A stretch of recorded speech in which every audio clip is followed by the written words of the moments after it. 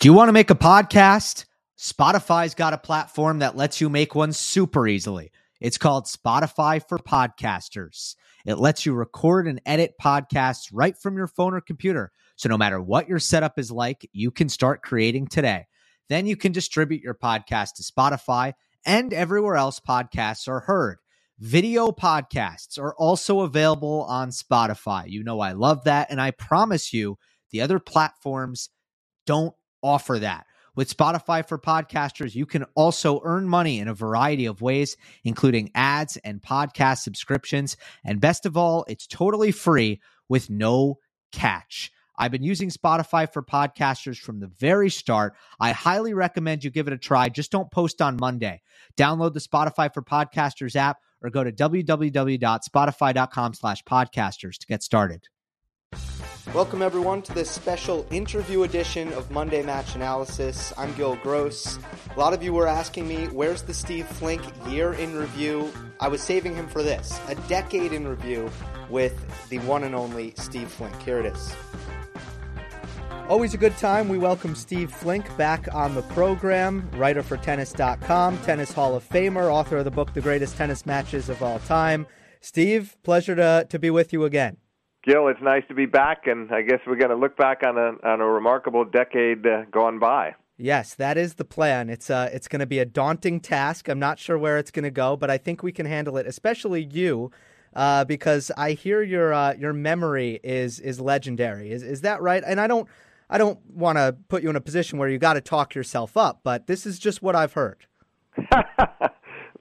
It comes in handy when it comes to recall of great tennis matches and tennis occasions and passions of the mind. And tennis has been the chief passion in my life, but it didn't work in school. So the mind works in strange ways. I appreciate you saying it, and I think it is, when in all seriousness, one of the things that's helped me throughout my career is because I've been able, probably a little better than most, to be able to instantly recollect certain things and points in matches, and you know that from our past discussions. And we all have our strengths, and I suppose that's mine. Absolutely. Can you just give me an idea of how, like, how well can you remember a match from, let's say, I'm going to put you on the spot because this is fun, if you don't mind. In 2012, Sure. Everyone remembers the final. Nadal Djokovic. It was an epic match. We may discuss it later on. But if you asked me what were the semifinals, I can't remember. Can you? Oh, well, it depends. In most cases, yeah. In a lot of cases, I could, and some not necessarily. It would depend on how memorable they were. But obviously, what ends up happening is in the epic final just sort of wipes away, it almost obliterates what happened in the semis, particularly if the semis were not great. Now, I could give you an example where that doesn't happen, and that would be, say, 2011 as an example as we look back on the decade. And you had, at the U.S. Open, you had a really hard-fought and for scoreline sort of underrated match between Nadal and Djokovic that Djokovic won in 4 sets. But it so happened that in the semis, there was a more memorable match with Djokovic saving 2 match points in the semifinals, coming from 2 sets down and saving 2 match points, down 5-3 in the 5th, and beating Roger Federer. So it really would depend on just how memorable those semifinals were. But in a lot of cases, I would remember the semis, not necessarily in as much detail. But when the semis in some cases have surpassed the finals, I certainly remember them. Right, absolutely. There are a couple cases there. So to me, the major themes of the decade, at least at the top of the men's game, 2 things come to mind. You have the rise of Djokovic as the dominant force, and you have the persistence of Federer and Nadal through their older, the latter stages of their career. So let's start with the first one. Sure. I think it's pretty hard to argue against Djokovic as the player of the decade. I'll read some of the figures. He won 15 Grand Slams. Let me just interrupt you for a second. And, of course, he only has a career total of 16. So coming into the decade, he'd won 1 Australian back in 2008. Yes. And then 15 since then, which is pretty remarkable. Go ahead now. Keep going with your stats. So 4 ATP finals on top of that and 29 Masters titles. Those are Those are all tops for the decade. Sure. But what really sticks out to me is the head-to-head against two of his chief rivals, Federer and Nadal, because coming into the decade, he was 5-9 against Federer, 7-14 against Nadal. He had ground to make up, and he's successfully made up that ground in both cases, now has winning records against both.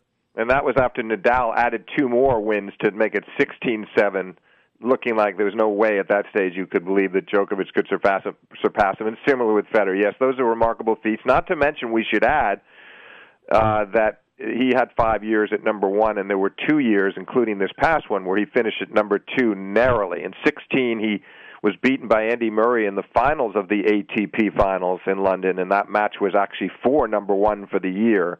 And then, of course, this past year, had he been able to win in London, which he didn't do. He didn't make it out of the round robin. He could have surpassed Nadal again. So 5 years at number 1 and a couple of really close calls at number 2. Pretty stunning decade of achievement for Djokovic, and we've got more. There's more to come from him. What do you think happened in those 2 rivalries, kind of one by one, where he made up ground? I think against Nadal, he really found incredible success, kind of equaling his shot tolerance and his fitness heading into this decade, where previously there was probably a deficit there and Nadal was in a lot better shape. And against Federer, nothing really comes to mind as blatantly. What are your thoughts with Djokovic? No, you're right. You're right. It isn't as clear in the matchup. Well, okay, let's start with Djokovic Nadal. I think we saw signs from even before the decade began, and in the earlier stages of Djokovic and Nadal, that he seemed to be the one guy. Now, it later did change, interestingly, in recent years when Federer improved his backhand, and he was able in these last bunch of years against Nadal starting in 17 to take away the enormous advantage Nadal had with the cross-court forehand, the heavy whirlwind topspin of Nadal bounding up high to Rogers' backhand. And that same shot bothered a lot of guys, a lot of the two-handed guys, too. They couldn't deal with it much better, but there were signs from early on that Djokovic could.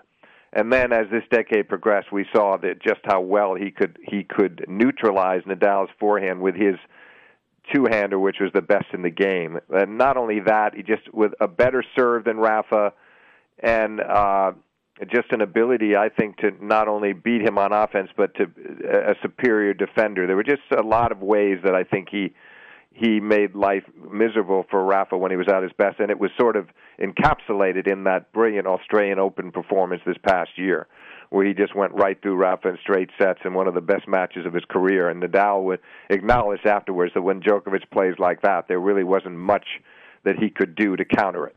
But then the other one, now we go to Djokovic-Federer. Mm-hmm. You're right. It's not. There's no. The beauty of that rivalry is that I don't think either one does have a substantial kind of technical or tactical advantage. The matchup is really great for both. They both hit the ball relatively flat on both sides. They each are great spot servers. Federer being the better volleyer for sure, but Djokovic improved a lot at the net. Djokovic with a better return. There's just so little that has separated them, which of course was again sort of symbolized by their Wimbledon final this past year, the epic that went to 13-12 in the fifth, with Djokovic saving 2 match points again in that match, third time in his career that he's done that to Roger. So I just think you look at that one, and it's just really a matter of who can execute a little bit better on the day. Djokovic is a better defender, but Roger more capable on offense in some ways of sort of taking control of points and dictating them from early on. So they just so many ways they each can beat each other. But I do think over time, Djokovic, who was maybe a little bit in awe of Roger at the start of his career, that disappeared, and it became really an imperative for him to feel like he could deal with Roger and also overcome the crowds. When he plays Rafa, the crowds like Rafa. He doesn't. They're fair to him. When he plays Federer, the Wimbledon audiences or the U.S. Open audiences, wherever he goes, the crowds are just impossibly on his opponent's side. So he's had to deal with that as well. But I guess not to belabor the point, I honestly think that the Djokovic-Federer matches have been more enjoyable. How do you feel about it? I feel like when we've seen Novak and Roger at their best playing a match like the Wimbledon final, it's actually more fun to watch than Djokovic versus Nadal, or even slightly more enjoyable to watch than Federer-Nadal. How do you feel about it? I feel that on quicker surfaces, I would agree with you, but on clay, I tend to favor the Nadal-Djokovic rivalry. That's a fair point. But I think that listen, we're dealing with small distinctions here because I love the quality of the Nadal, and I think that the connoisseurs love to see Nadal-Djokovic too, and on any surface, by the way. But you're right. On clay, you're bringing in Rafa's obviously being such an unassailable clay court player, the greatest clay court player beyond dispute of all time with his 12 French Open titles. And then Djokovic being so underrated on clay and trying to combat it. It is great fun to watch that. We could spend all day debating this one, but to me, overall, if you took all the surfaces and you said which matchup would you most like to see, I think I would choose Novak versus Roger. So we mentioned Djokovic, went through his numbers, but Federer and Nadal, they continued their success as well, which is something that at the beginning of the decade, we probably didn't think that here in 2019, we'd still be talking about Federer and Nadal as top three players in the world. Nadal this decade, 13 Grand Slams, Federer 5, Nadal 20 Masters, Federer 12 Masters titles. So they've continued to be really, really good. Federer's in his late 30s. Nadal is in his mid-30s. A lot of the time we're talking about it just as a fact that they've aged so gracefully. But when you start to delve into why, what are the answers that you come up with? Well, I think there are a couple of things. Nadal is 33 now. Roger's 38. If you had told Nadal 6-7 years ago that he was going to end this year at number one, he would have laughed. He would have literally laughed in your face, and he would have said, I don't even know if I'm going to be playing, much less be number one in the world. But what he's done is to pace himself. What he's done is to learn that when he's got these injuries, he better step aside for a while and heal and be sure not to come back too soon. And what he also discovered is that he could come back and be very sharp pretty quickly. You take a tournament like the year-end finals in London this year, and he got destroyed by Zverev in his first match back after a layoff in the fall and after having been hurt in Paris, all these things that happened to him. And then the next thing you know, he's squeezing out victories over Medvedev and Tsitsipas, and that's Rafa now. He can recover very quickly, and he doesn't worry about the not being able to play for a while. So, and the latter-day Nadal is much more aggressive. His serve is better. He can end points quicker. So I think he really has adapted beautifully to being in his 30s, and it's going to keep him going strong for a few more years. Absolutely. Federer, I think the secret there is that he's just got this unbelievably enduring hunger and thirst to perform, and I think anybody would appreciate the level, this almost ineffable degree of support he gets from the crowds. It's got to be such an enormous lift to constantly perform in front of adoring audiences. He gets that, but more so, it's his pride in still being as good as he is. And probably, I guess, of the three, I would also say this. Of the three, I think there's a purity about him in terms of how much he loves to play tennis. I guess I would say of the three, he just loves actually hitting the tennis ball even more than Nadal or Djokovic, and that's saying something. But Roger, that and changing the rackets. So, this racket change he made back in 14-15 when he went to the different frame, there's no doubt that led to the improved backhand, the topspin backhand that eventually got him 4 wins over Rafa in 2017 and another one this year at Wimbledon, and now he's won altogether 6 of his last 7 against Rafa. But the main reason for these recent victories has been that racket, and he stayed in incredible shape. I have to say this, Gil, he's a better player now. He was a better player in 2019 than he was in 2014 or 2015, by far. Agree. And I would never have believed I would say that. And those 2 years, he was in the finals of Wimbledon, and in 15, he was in the finals of Wimbledon and the Open. But he's decidedly better now. Now, what we don't know is, going forward, does his body start breaking down a little more? He lost at the Open this year, in my mind. 90% of it was that his back went on him. Everybody knew he was struggling with it. He didn't talk about it too much, but it was very obvious. He left the court. You could see something was wrong, and that didn't linger. Where he's been fortunate is he has an injury like that, loses to Dimitrov primarily because of the back, and then a few weeks later he's okay. He's playing well in Laver Cup, and he keeps going through the rest of the year and continues to play well. So I think he's taken great care of himself, and his passion to keep performing and to stay at a high level. Plus, and now he's also going to go after the Connors record of 109 titles, and Roger's closing in on that. I mean, I think this year he's going to get very close. He'll maybe get within 2 or 3 of Jimmy, and then that might keep him going another year just to try to break that record. So there's a multitude of reasons, but those are the ones that I would cite the most. I would add the fluidity of his movement, the way he moves. Oh, no doubt. The way he moves you're so around right the about court. that. No doubt about it. He's blessed with it. It's much harder work for Djokovic and Nadal, and they have to really grind it out much more than Roger will ever have to do. And he has probably a physique that was designed by God. I mean, you couldn't ask for more in terms of grace on a court and the ease with. But it's still hard work though.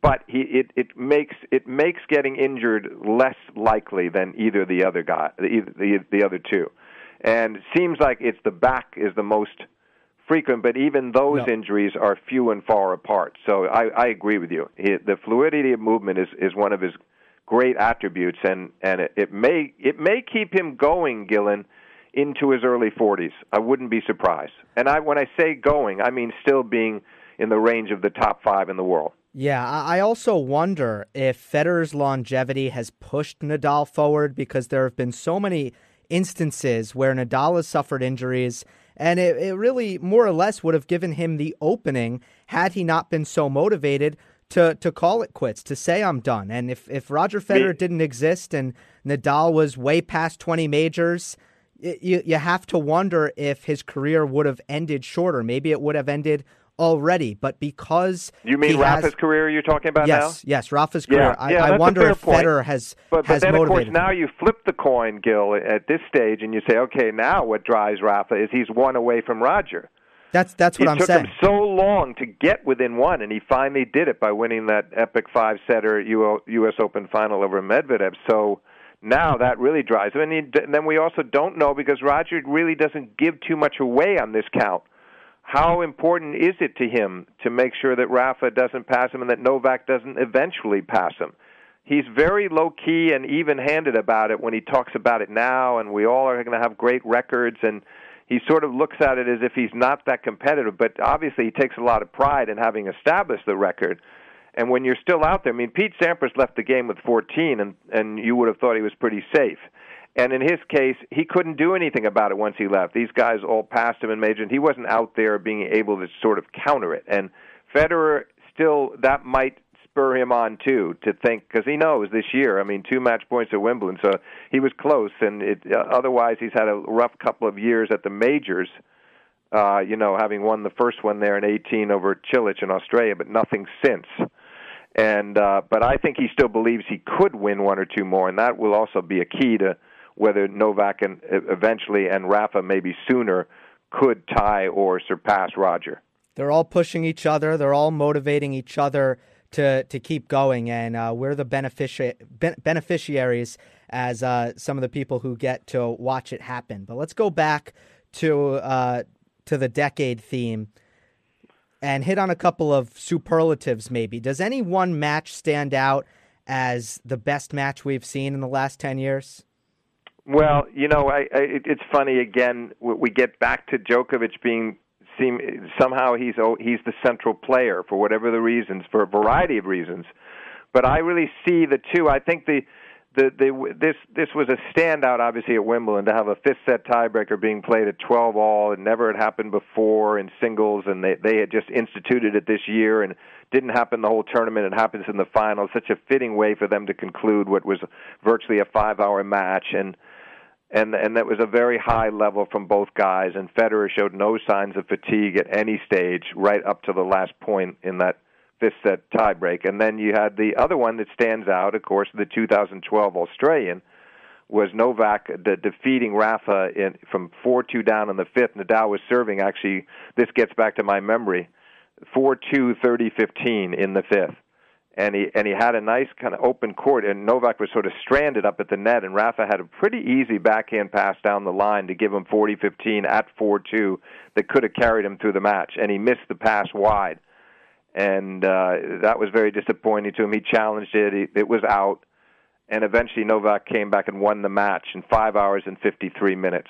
And I think that level of play, I have to say, I think from beginning to end, the level of play was slightly higher in Djokovic-Nadal in Australia.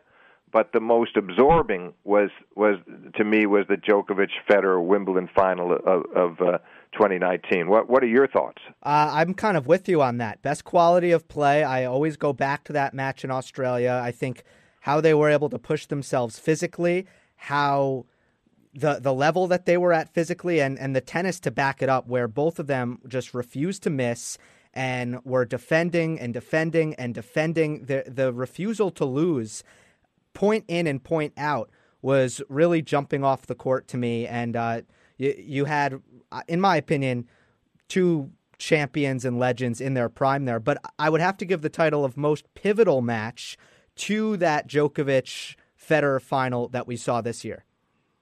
Yeah, good assessment.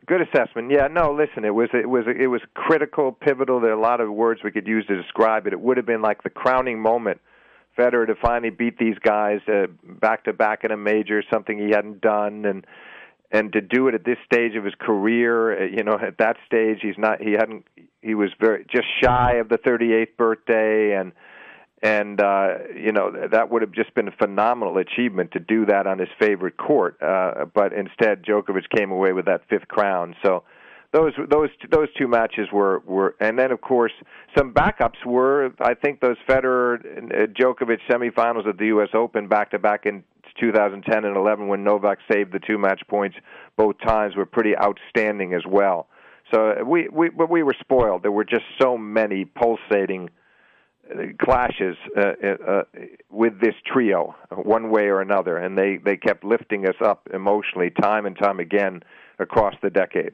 Absolutely. You have the 5-setter in 2017, Nadal-Federer, the semifinal at the French, Nadal-Djokovic. Let's not forget that was also 3-1 in the fifth for Nadal, and he had a point for 4-2 in the fifth where he had a forehand that he went behind Roger, and it looked like he had the point won, but unusually for Rafa, he didn't give himself enough net clearance. It clipped the net cord and went wide, and it was going to be an almost impossible point for Roger to win. And I think if Rafa had gone to 4-2, he would have won. Great comeback, though, from Federer, because he won the last 5 games from 1-3, and it was pretty spectacular stuff on his part, and highly unexpected. He had missed the second half of the previous year in 16 with his knee issues. And so to come back and win the Australian after being gone all that time was a phenomenal achievement. And Nadal had also had a difficult stretch as well. So that was a very memorable final. But I wouldn't put it on the level of these other matches we've just discussed. Just a notch below. Yes. You were going to mention another one, though. What else were you going to mention? Nadal-Djokovic 2013 Roland Garros semifinals. Beauty. Now that was, again, you talk about semifinals. We had a very unmemorable, if I can invent that word, final between Nadal and David Ferrer that year. Unfortunately. But the semifinal was and was a beauty. And Djokovic has never played better against Nadal on that court. Even in the win that he had over him years later, wasn't as impressive as this 13 semi. And of course he was up a break. He was 4-3 in the fifth, and he hit what was kind of a semi-overhead and touched the net with his body and lost the point. And eventually Rafa came back and won at 9-7. That was really a beauty. That was almost as good as the Australian final. I'd say just barely below it, but it was definitely the best clay court match they've had. Have you noticed any trends in style of play in terms of evolution throughout this decade and in how the game is being played? I think that I don't know if it was drastically different than the previous decade. I still think I still think the prototypes are, it's still built largely around superiority from the baseline, and I think the men have been a little bit more versatile in being able to get in. And I think there's an evolution. Nadal, for instance, I think is far more comfortable. He always had great technique on the volley, but now he's just much more willing to come forward.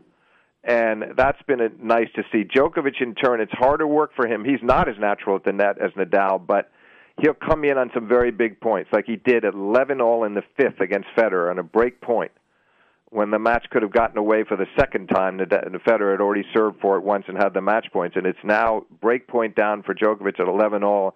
He hit a forehand down the line and made a delayed approach in. Federer didn't see him coming at first, and Novak was able to sort of provoke a backhand slice pass that went just wide cross court.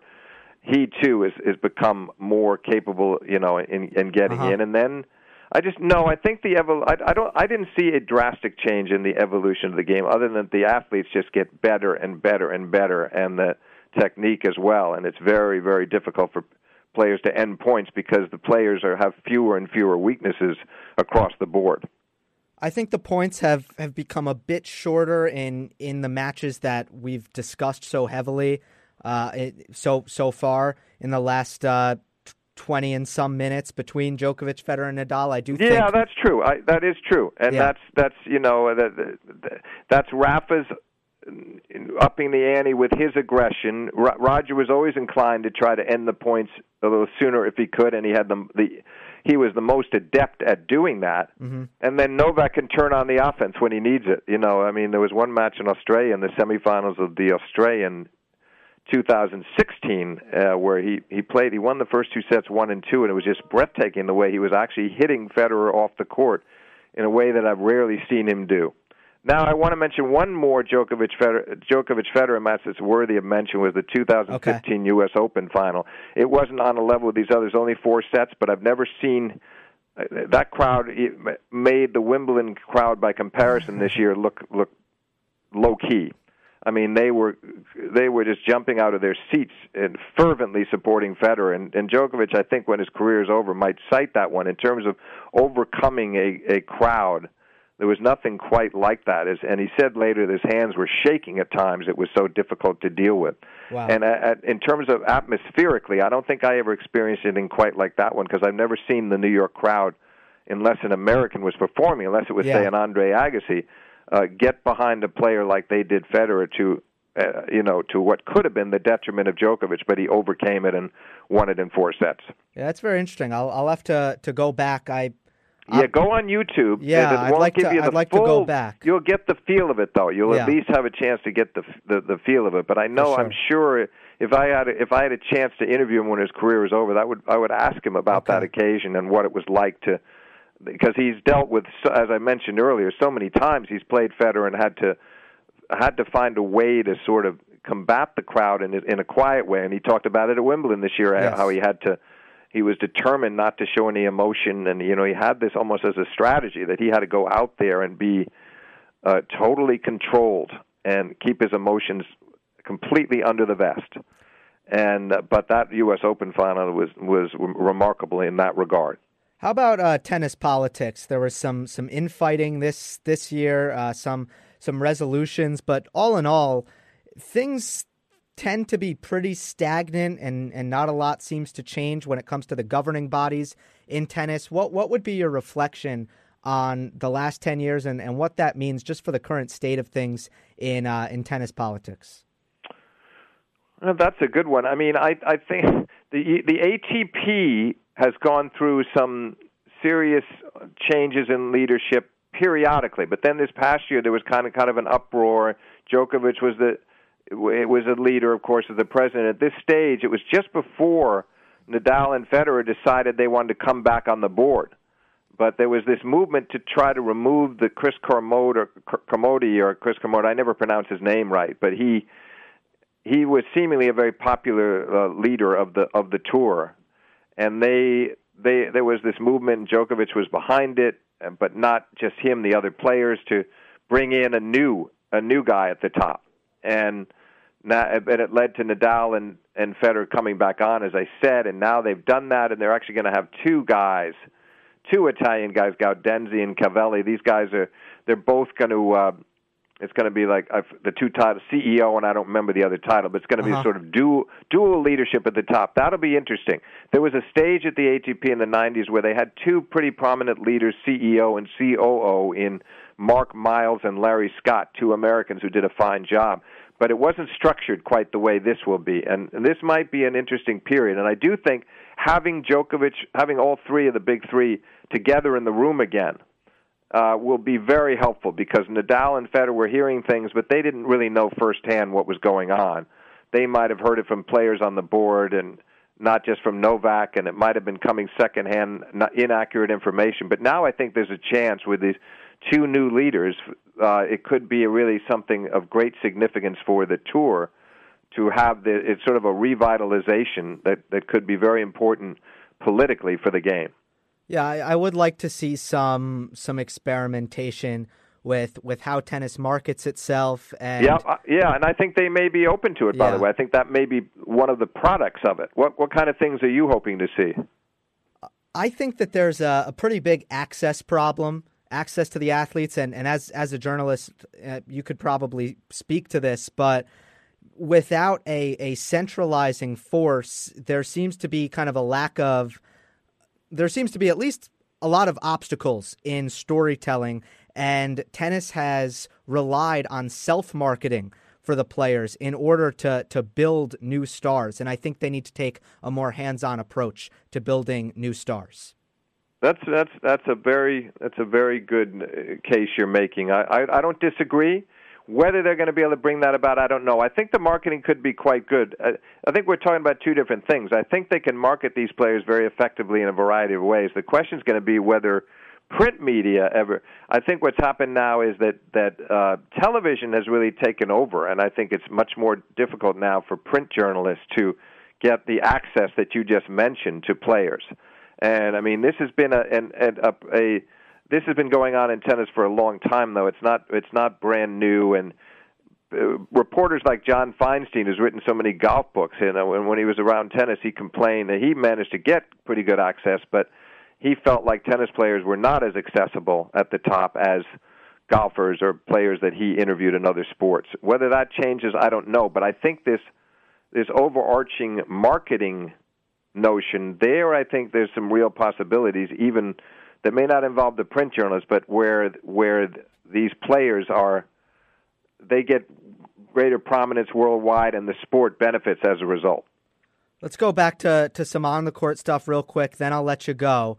Let's hit on some players that we maybe haven't discussed in kind of a more rapid-fire fashion. Let's bring up a couple players that I think were kind of secondary characters after the big three in the prior decade. And by the way, Andy Murray deserves a little bit more than outside the big three designation.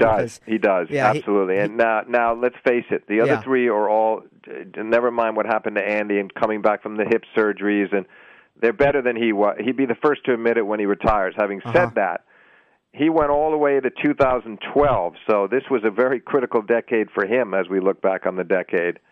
And he still hadn't won a major, and it was nagging at him. And, Federer's beaten him in the Australian final in 2010 and beat him in the 2012 Wimbledon final. And, I mean, Andy was like, it was sort of like Ivan Lendl, losing all these major finals. And sure enough, Lendl was in his corner, and he snapped it finally by winning the U.S. Open over Djokovic in 2012, having won the Olympics earlier that summer. And then he went on to win two Wimbledons.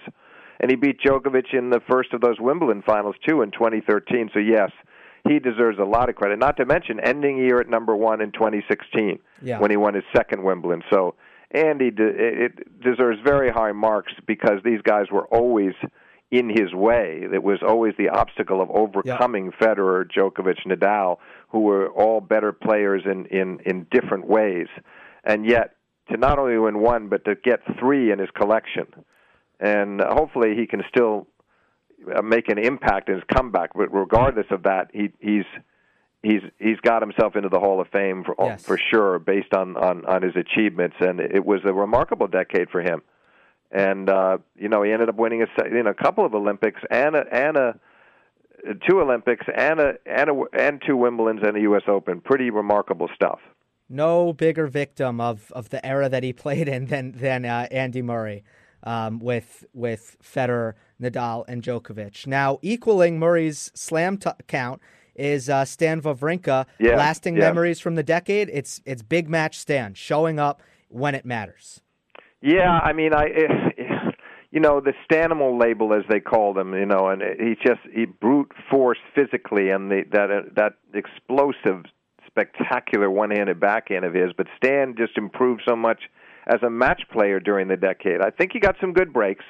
For instance, 2014, when he won his first in Australia, he won a fair and square, phenomenal five-setter over Djokovic in the quarters, but then Nadal got hurt in the final. Regardless, Stan was there, and he won the title. Then the magnificent victory over Djokovic in the 2015 French, where he also beat Federer in the quarters, and finally U.S. Open in 16, where he beats Djokovic again. So in the three major finals that he played, he beat Nadal once and Djokovic twice. The thorn in his side always was Federer, but at least he got Roger in that quarter at Roland Garros that one time, so that was nice. And just a great decade, and he joined forces with Federer to win the Davis Cup as well. So what a decade for Stan Wawrinka. Juan Martín del Potro coming in after the 2009 U.S. Open triumph probably thought that he was going to be a bigger part of this decade, but injuries kind of held him back. Regardless, he had his moments, and someone who has really been embraced by the fans. Unfortunately, his body has not allowed him to reach his full potential. No, but it was nice, as you said, to see something of a resurgence and a revitalization in Del Potro, and he's still going to be playing again this coming year. We hope for great things from him then, but it was great to see him back in the finals of the U.S. Open. And one of the more poignant moments to me was when he lost to Djokovic in the 2018 final, and he was pretty much in tears in his chair, and Djokovic came over to console him. It reminded me of when Novak lost to Stan Wawrinka in the French final, and how nice he was to him. But my point being that it was just such an emotional occasion for Juan Martín to be back in that final, and he desperately, dearly wanted to win a second crown. Didn't work out, but I hope we may still see some big things from him ahead. That 2009 U.S. Open is one of those things that's permanently etched in a back corner of my mind, the 5-set win over Federer. He's getting ready for Australia, so he's not done yet. Right. Lastly, Not at all. Yep. He'll still a threat. The question is, can his body hold up? Can he sustain it? He keeps stopping and starting. It's not his fault. Right. But it's not too late by any means. And he's such a great physical force. And as we know, he's got one of the great forehands of all time. And when he starts cranking that forehand up, it's as big a forehand as the sport has seen. And one of the great forehands, period. Not just in terms of power, but just great technique. He can hit winners, but he can go long periods without missing it as well. Last one is David Ferrer, the best player, at least in my lifetime, to never win a slam, and really percolated at the beginning of this decade. Yeah, he did. And you mentioned that epic French Djokovic Nadal semifinal, and of course Ferrer was in the final that year, and that was probably his best opportunity. On the other hand, what kind of an opportunity is when you're playing your countryman Rafa Nadal at Roland Garros in the final? So he didn't really have much of a chance in that match. But you're right, he was industrious, he was enterprising, he was a great competitor. He didn't have any one great strength, but he had a terrific return of serve in terms of being able to get balls back into play, and his return of serve stats were always in that top three, for return games won and return points won and break points converted, all those categories on return of serve. He always did really well. Never had a great serve, but what a competitor, and very well liked by all of his colleagues across the board. Very well liked by me, just because of how he played, and listen, he would. You know what he gave fans? I agree with you, and he had great value for money because you knew you were going to get such a great effort from him, and he blended well. Tended to be fun to watch him play a Federer or Djokovic or Nadal. Didn't matter what the opponent's style was. You knew what he was going to give out there, and you knew how hard he was going to work, and you knew he was going to make them give everything that they had to beat him. No doubt. All right. Well, the next decade is fast approaching. Not sure exactly when this chat is going to be released, but certainly before New Year's. And we wish everyone a good New Year's. Steve, wish you a good New Year's. And you too, Gil. And let me just say for your listeners, it's always a pleasure to come on and talk tennis with you. And particularly enjoyable for me because I'm 67 now, and you're a good deal younger, and it just gives me a different point of view. But I think, by and large, we see things in a very similar way, and you share my passion for the game, so I'm happy to come on your show anytime. Yeah, well, I really appreciate that. It's always so nice to have you on. The listeners love it. I love it. And I know this for a fact. I would not have done a good job of looking back on the decade without you to be a part of it. Well, thank you very much for that. It was great fun. Okay, well, we'll do it again soon. Okay, take care, Thanks, Gil. Steve. Take care. Bye.